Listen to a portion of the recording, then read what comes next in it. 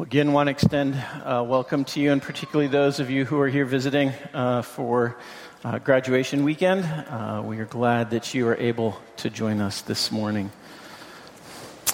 You know, trajectory is an important thing. I don't know if you're a fan. I know this is dating me, but if you haven't seen it, it's Oscar worthy. Apollo 13 is a great movie with Tom Hanks. And for those of you who are younger, pull it out of some archive and go watch it. One of the things, it's about this tragedy of Apollo 13 and how the launch created a problem with the mission and how they sought to rescue the astronauts and bring them home. And in the midst of the crisis that was happening in Houston as they were trying to solve multiple problems of failing systems and failing vehicles and limited resources, one of the things they realized was that if they didn't get their trajectory right, as they sought to take this group of men flying through space in this little piece of metal around the moon and slingshot it back to Earth, if they didn't get the trajectory right, they would be lost. It's graduation weekend. For some of you, this is a time of transition. For all of us, the question of the trajectory of our lives is always an important one. The Westminster Catechism gives us an answer to the question, what is the trajectory of our lives as God designed it? The chief end of humanity is that we would glorify God and enjoy Him forever. If I might translate that into 21st century language, the whole purpose that we are here is that we would focus our lives on the worship and display of God's glory in our lives. We are here for God. But friends, we know how easy it is for us to not do that, don't we? Think back over your last week. How much was God the center of your life? In your everyday comings and goings, wakings and sleepings, working and playing, recreating. We don't treat God the way He deserves. We don't make Him the proper focal point of our trajectory of our lives. We often diminish Him and make Him less than He truly is. We often ignore Him or dismiss Him when it's inconvenient. Often we don't trust Him, perhaps because of our past disappointments, perhaps because of our fear of future uncertainties. Sometimes for those who've grown up in church, we become familiar with God, and in becoming familiar, we diminish Him. Sometimes we make God about us, and we think that God is there to make us happy and to serve our purposes and to make our lives great. As we look at a passage this morning in Exodus 20, we're continuing in our series in the book of Exodus. And as we look at this passage this morning, I want you to know that as we think about these things, I don't stand before you as one who knows the answers or who has done this perfectly. In fact, this week has been a struggle for me because I realize how much I need this message and this word as well as you. But if you would, turn with me in your Bibles to Exodus 20, page, 61 in the Pew Bibles if you need to look at those. We're going to begin a 2-week series on the Ten Commandments, which is probably a very well-known part of the Bible. You've probably heard them before, so we're going to read them again in just a minute. But remember where this comes in the story. In Exodus, in chapters 1 through 18, there is this grand story of deliverance. God has come, and with a mighty hand and with great works, He has shown His power to deliver His people. And not only to deliver His people from slavery in Egypt, but to deliver them into His own possession and in His own care, as He has now delivered them from Egypt and has led them through the wilderness, providing for them in ways that miraculously showed His commitment to not only deliver them, but to sustain them as his people. And so he brings us, then the story brings us to the foot of Mount Sinai. And in chapter 19, if you were here with Greg last week, we explored the question, what does it mean to be God's people? What does it mean to look at him and to come to him on his own terms and to understand the pattern of grace and law that he calls us to be his people by his grace and to live according to his instructions? We come to chapter 20 and the beginning of the instruction of the giving of the law. We'll continue to explore this as we look at it in the chapters in the weeks to come. But let me quote a great Bible commentator who says this about the Ten Commandments, just to orient our thoughts a little bit about the law before we jump into our passage. He says this: "This is the way we are to think of the Ten Commandments, not as cramping restrictions on a fullness of life that we might otherwise have enjoyed, but as the very gateway to the fullness we seek." As God gives us the law, what he's doing is instructing us on how to live as his people, how to live and to flourish under his rule and under his... But what that means is that we live according to the patterns and according to the current of his created purposes for us and his redemptive purposes for us. And so as we receive the law, we receive it hopefully not as a restriction, but as instruction to teach us who don't know God as well as we ought, how we ought to live as people who do know God. So that's where we are as we come to Exodus chapter 20. We're going to focus this morning on the first 4 commandments, but I'm going to read a good part of the chapter for us to get the context. So let's read Exodus chapter 20 together. "And God spoke all these words, saying, I am the Lord your God who brought you out of the land of Egypt, out of the house of slavery. You shall have no other gods before me. You shall not make for yourself a carved image or any likeness of anything that is in heaven above, or that is in the earth beneath, or that is in the water under the earth. You shall not bow down to them or serve them. For I, the Lord your God, am a jealous God, visiting the iniquity of the fathers on the children to the 3rd and 4th generations of those who hate me, but showing steadfast love to thousands of those who love me and keep my commandments. You shall not take the name of the Lord your God in vain, for the Lord will not hold him guiltless who takes his name in vain. Remember the Sabbath day to keep it holy. 6 days you shall labor and do all your work, but the 7th day is a Sabbath to the Lord your God. On it you shall not do any work, you or your son or your daughter or your male servant or your female servant or your livestock or the sojourner who is within your gates. For in 6 days the Lord made heaven and earth, the sea and all that is in them, and rested on the 7th day. Therefore the Lord blessed the Sabbath day and made it holy. Honor your father and your mother, that your days may be long in the land that the Lord your God is giving you. You shall not murder. You shall not commit adultery. You shall not steal. You shall not bear false witness against your neighbor. You shall not covet your neighbor's house. You shall not covet your neighbor's wife, or his male servant, or his female servant, or his ox, or his donkey, or anything that is your neighbor's. Now, when all the people saw the thunder and the flashes of lightning and the sound of the trumpet and the mountains smoking, the people were afraid and trembled. Then they stood far off and said to Moses, You speak to us, and we will listen. But do not let God speak to us, lest we die. And Moses said to the people, Do not fear, for God has come to test you, that the fear of him may be before you, and that you may not sin.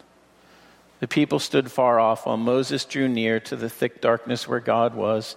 And the Lord said to Moses, Thus you shall say to the people of Israel, You have seen for yourselves that I have talked with you from heaven. You shall not make gods of silver to be with me. Nor shall you make for yourselves gods of gold. An altar of earth you shall make for me, and sacrifice on it your burnt offerings and your peace offerings, your sheep and your oxen. In every place where I cause my name to be remembered, I will come to you and bless you.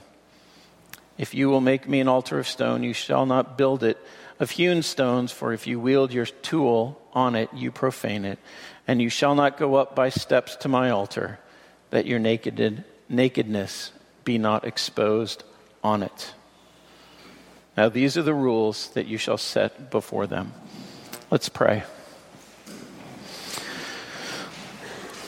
Lord, we thank you for your word. We thank you that you have not left us to grasp at seeking to understand you on our own wisdom or by our own imaginations. But God, you have revealed yourself and you have spoken to us so that we might know what kind of a God you are. And Lord, we pray this morning that you would give us ears to hear and hearts to receive your word. Lord, that your Spirit would be at work amongst us as we look into this word together. We pray in Jesus' name.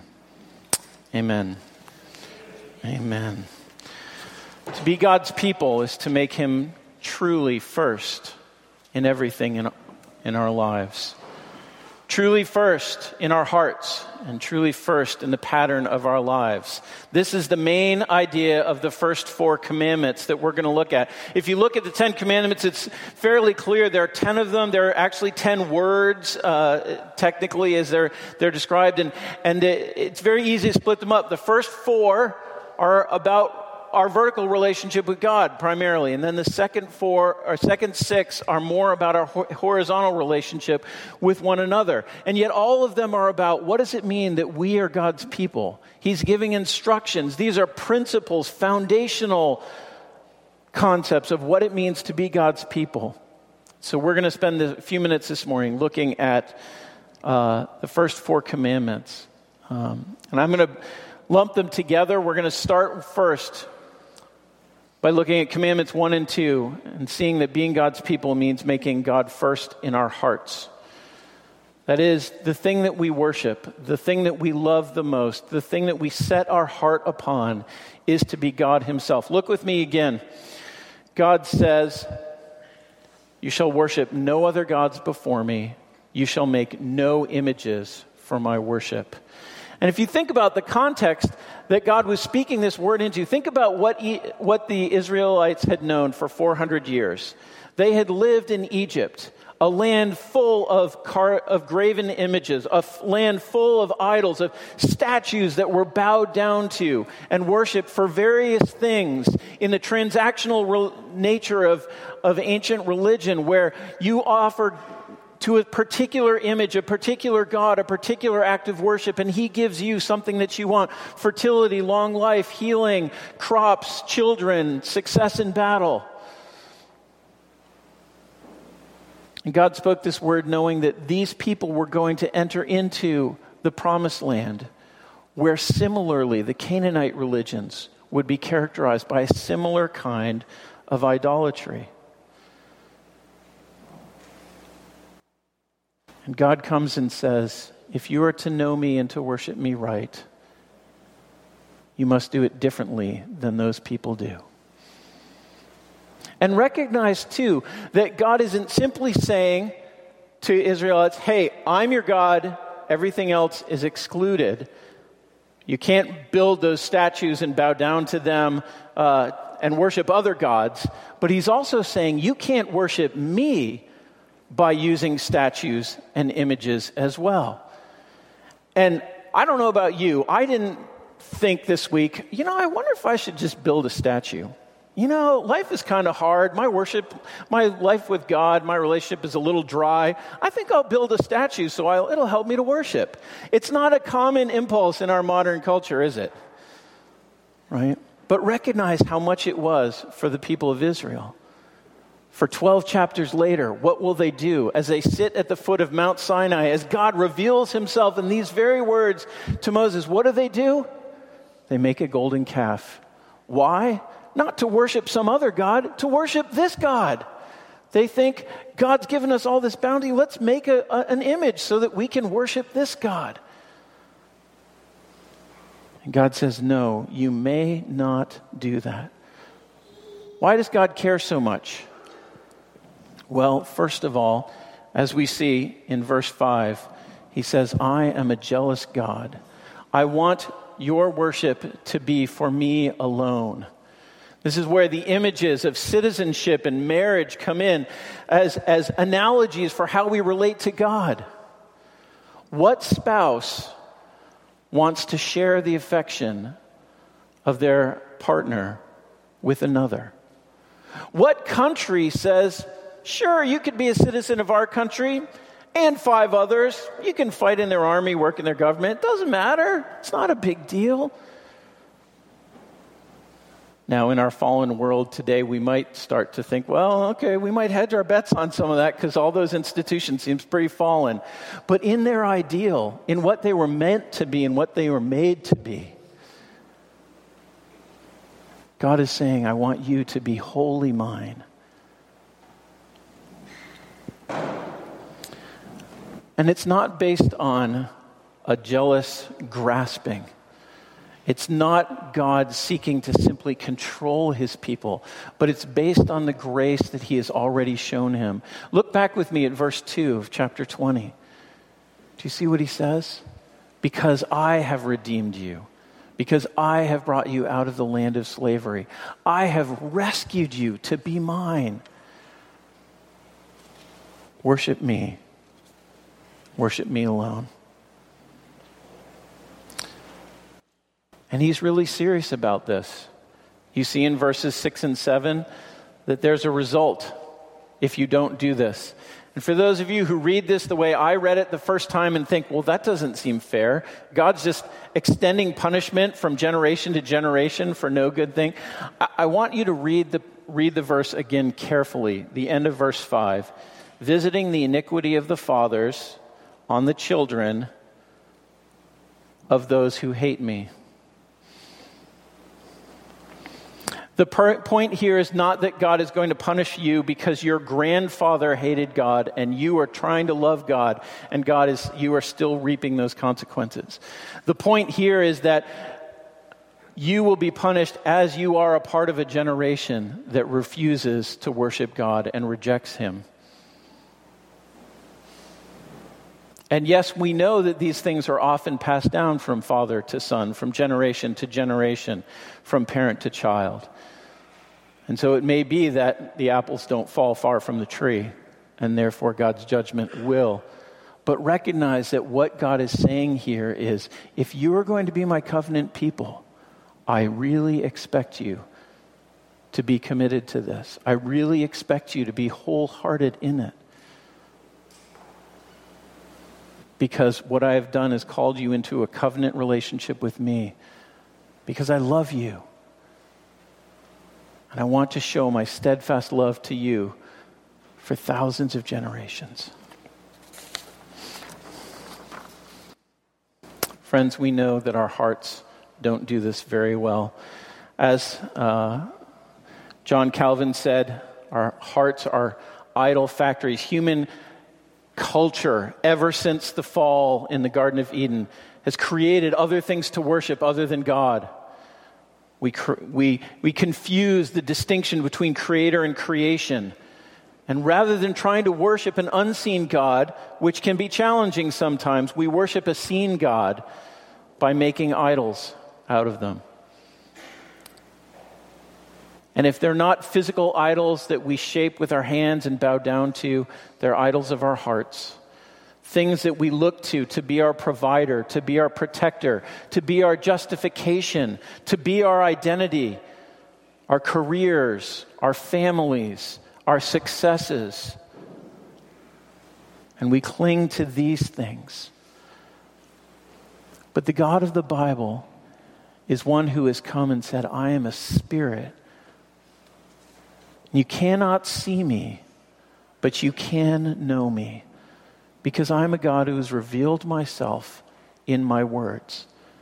Think about that. As God is meeting with his people on this mountain, he is manifesting his majesty through great signs and wonders.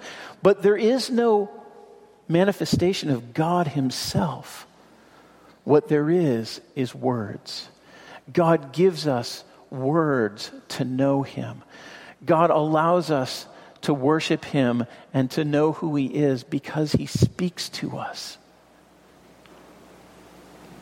And friends, we know that God in his graciousness knows our weakness.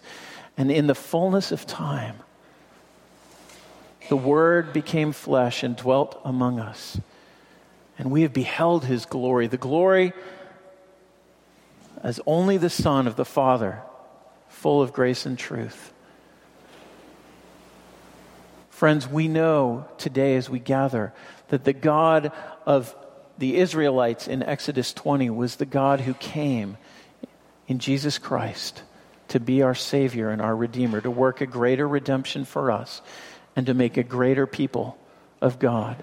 The fulfillment of all that the story in Exodus points to will come in Jesus. And so, friends, this morning as we look at these first two, have no other gods before me. Do not worship any other thing. I simply want to ask you, what do you worship? What is the thing on your lips most often? Where do you run in times of trouble? What do you trust in when everything else falls away? What do you rejoice and exult in on your best days? Friends, God is meant to be the answer to all of those questions in our lives. He wants us to experience the Copernican revolution in our lives, whereby we as the self are unseated from the center of our solar system, and God is put in place as the center of gravity and the one who is the life-giving force. As we relate to him rightly, we find our place in the universe. This is what God has called us to make him our God above all other things. So if the first two commandments tell us that, to love God with all of our heart and to be wholehearted in this God-centered life that he's called us to, the next two commandments help us make it practical in very real ways. Look with me in verses 7 and following in chapter 20. You shall not take the name of the Lord your God in vain, for the Lord will not hold him guiltless who takes his name in vain. What's in a name? Your reputation, your significance, your lineage, your identity. We live in a world where names are cheap, where presidential debates can descend into name calling and cheap words. But throughout history, and certainly in the scriptures, a name was the badge of who you were. It was your reputation. It was your person. It was your character. In fact, the New Testament talks about the word glory or weightiness to be connected with a person and a person's name. And when God says this, he says, you may not call me your God, and you may not claim to be my people if you are frivolous or empty in the way that you use my name. Now, for most of you, and for me too, I grew up in church. What does the third commandment mean? Well, you don't curse, and you don't use God's name when you curse. That's sort of the simple, and you know what? That's right. That's exactly right. We should never use God's name simply because we're frustrated or angry, because we want to call down judgment on someone else. But this commandment is much more than that.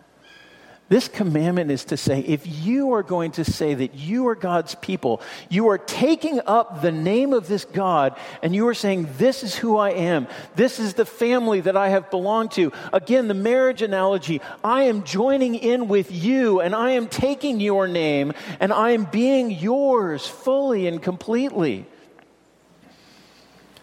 We have hitched our wagon to him, and we will follow him to the end of the road. This is what it means to be God's covenant people, and therefore to take his name seriously is to not use it in an empty way in our lives, to not use it without substance. Friends, we live in a culture today in America where there are, depending on where you're from, depending on what part of America you're in, there are parts of America where Christian is a social category. There are parts of America where social is a Christian is a political category. But friends, we must understand that when the Bible talks about Christians, it is those who have identified with the name of Jesus Christ. And therefore, we must not take his name lightly in how we live. We must not be afraid to identify with him publicly and to say, yes, I am one who has been bought by the blood of Jesus Christ. I am one who has been saved by this Savior. Even when you may be misunderstood, even when you may be rejected, even when it may cost you much. Friends, the third commandment joins us. It tells us that we are to take up that name and to live according to it. And that in our words, we are to speak reverently and joyfully and gladly and worshipfully about God. Not only are we to worship God, not only are we to make him first in our words, but we are also to make him first in the way that we use our time. As we look at verses 8 through 11, we see the fourth commandment. To take the Sabbath, to take one day out of the week and to set it aside. Set it aside from the regular work. And we've already seen this in the story. Do you remember when God gave manna in chapter 17, chapter 17, when God gave manna, he instructed them, 6 days you go out and gather it. And on the sixth day, gather extra, because on the seventh day, you won't need to, because I will have provided for you. And there's all this, and if you try to save it on other days, it'll go bad. And if you go out and do it on that day, it'll go bad. God gave all sorts of specifics, but we've already seen this happen. And in that story, we see God asking his people a couple of questions. Do you think that you know better than the Lord how to provide for yourself? Do you think you know better than God what you need? For the Sabbath rest is a rest from our regular work so that we might be renewed personally and spiritually in our worship of God. So that we might take one day out of the week and trust that God will provide for us as we take a break from our regular work. And friends, it's not a break so that we can play Fortnite for 14 hours. Okay? This is not a Sabbath. Nor is it doing hobbies while your spouse takes care of everybody else all day. But it is setting aside your regular work as best as you can, as much as possible, so that you can focus on the Lord and remember his goodness, enjoy his creation, take a nap, sing songs, be with friends. Now look, I know some of you are in medical residency and you don't have control of your life. You don't get to say, I can't work on Sunday right now. Okay? I get it. Some of you are moms of newborns. Where's the Sabbath rest in that, right?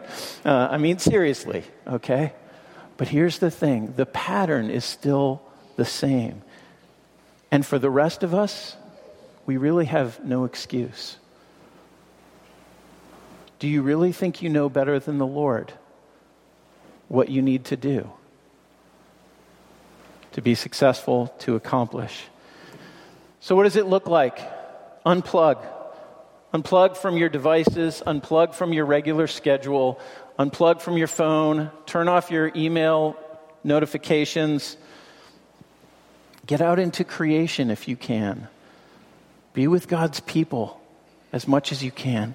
Friends, if nothing else, and I say this particularly to those of you who are graduating and moving on, observe the Sabbath by making it a commitment to be with God's people every week. Go to church.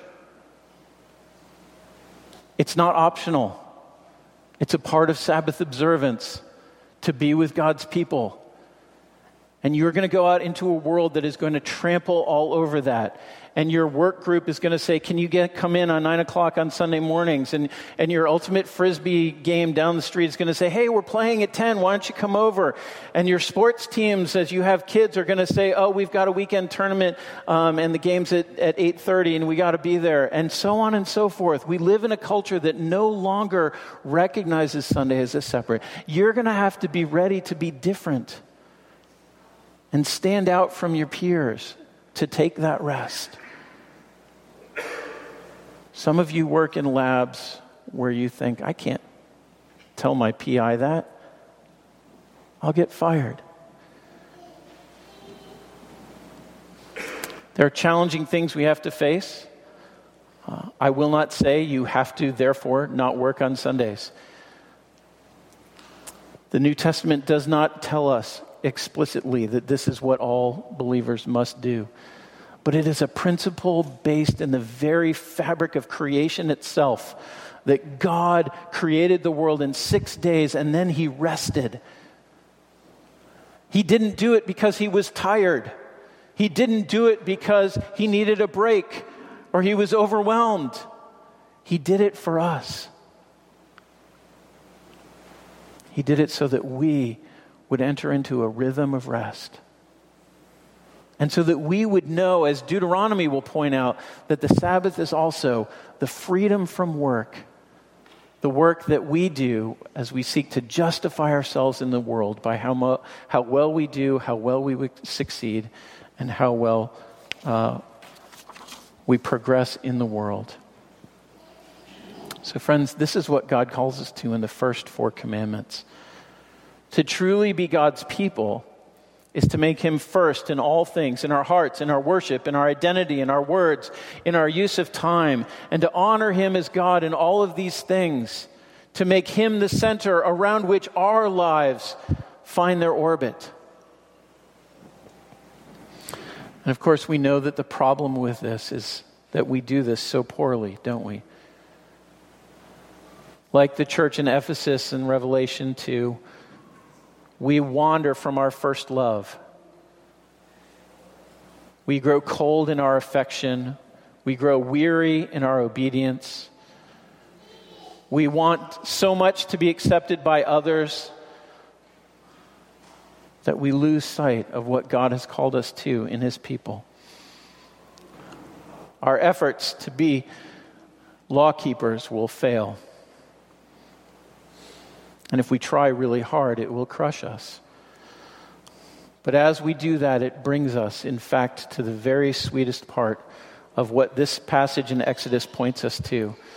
Because it points us ahead to another time, to another covenant, to another promise. We read it earlier in Ezekiel 36.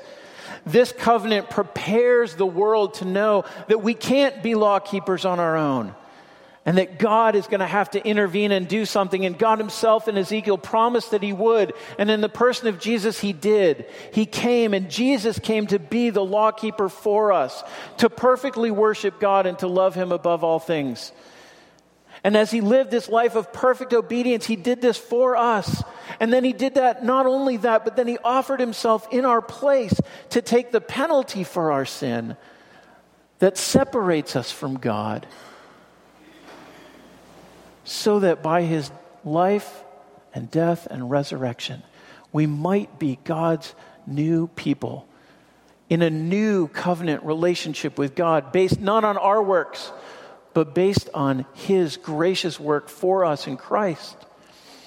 And with this new covenant comes wonderful things. He gives us a new heart that can now love God in ways that we never could apart from him. He gives us his Spirit to live in us so that we actually know the laws and that we long to please God because God's Spirit lives within us. Friends, this is what the Ten Commandments points us towards. It points us towards Christ, who did all these things for us so that we might be God's people. So that we might be like the Thessalonian church at the end of chapter 1, who turned from idols to serve the true and living God and to live our lives for his glory. This is the trajectory, and this is our hope. We pray this will be true for you, for me today. Let's pray together.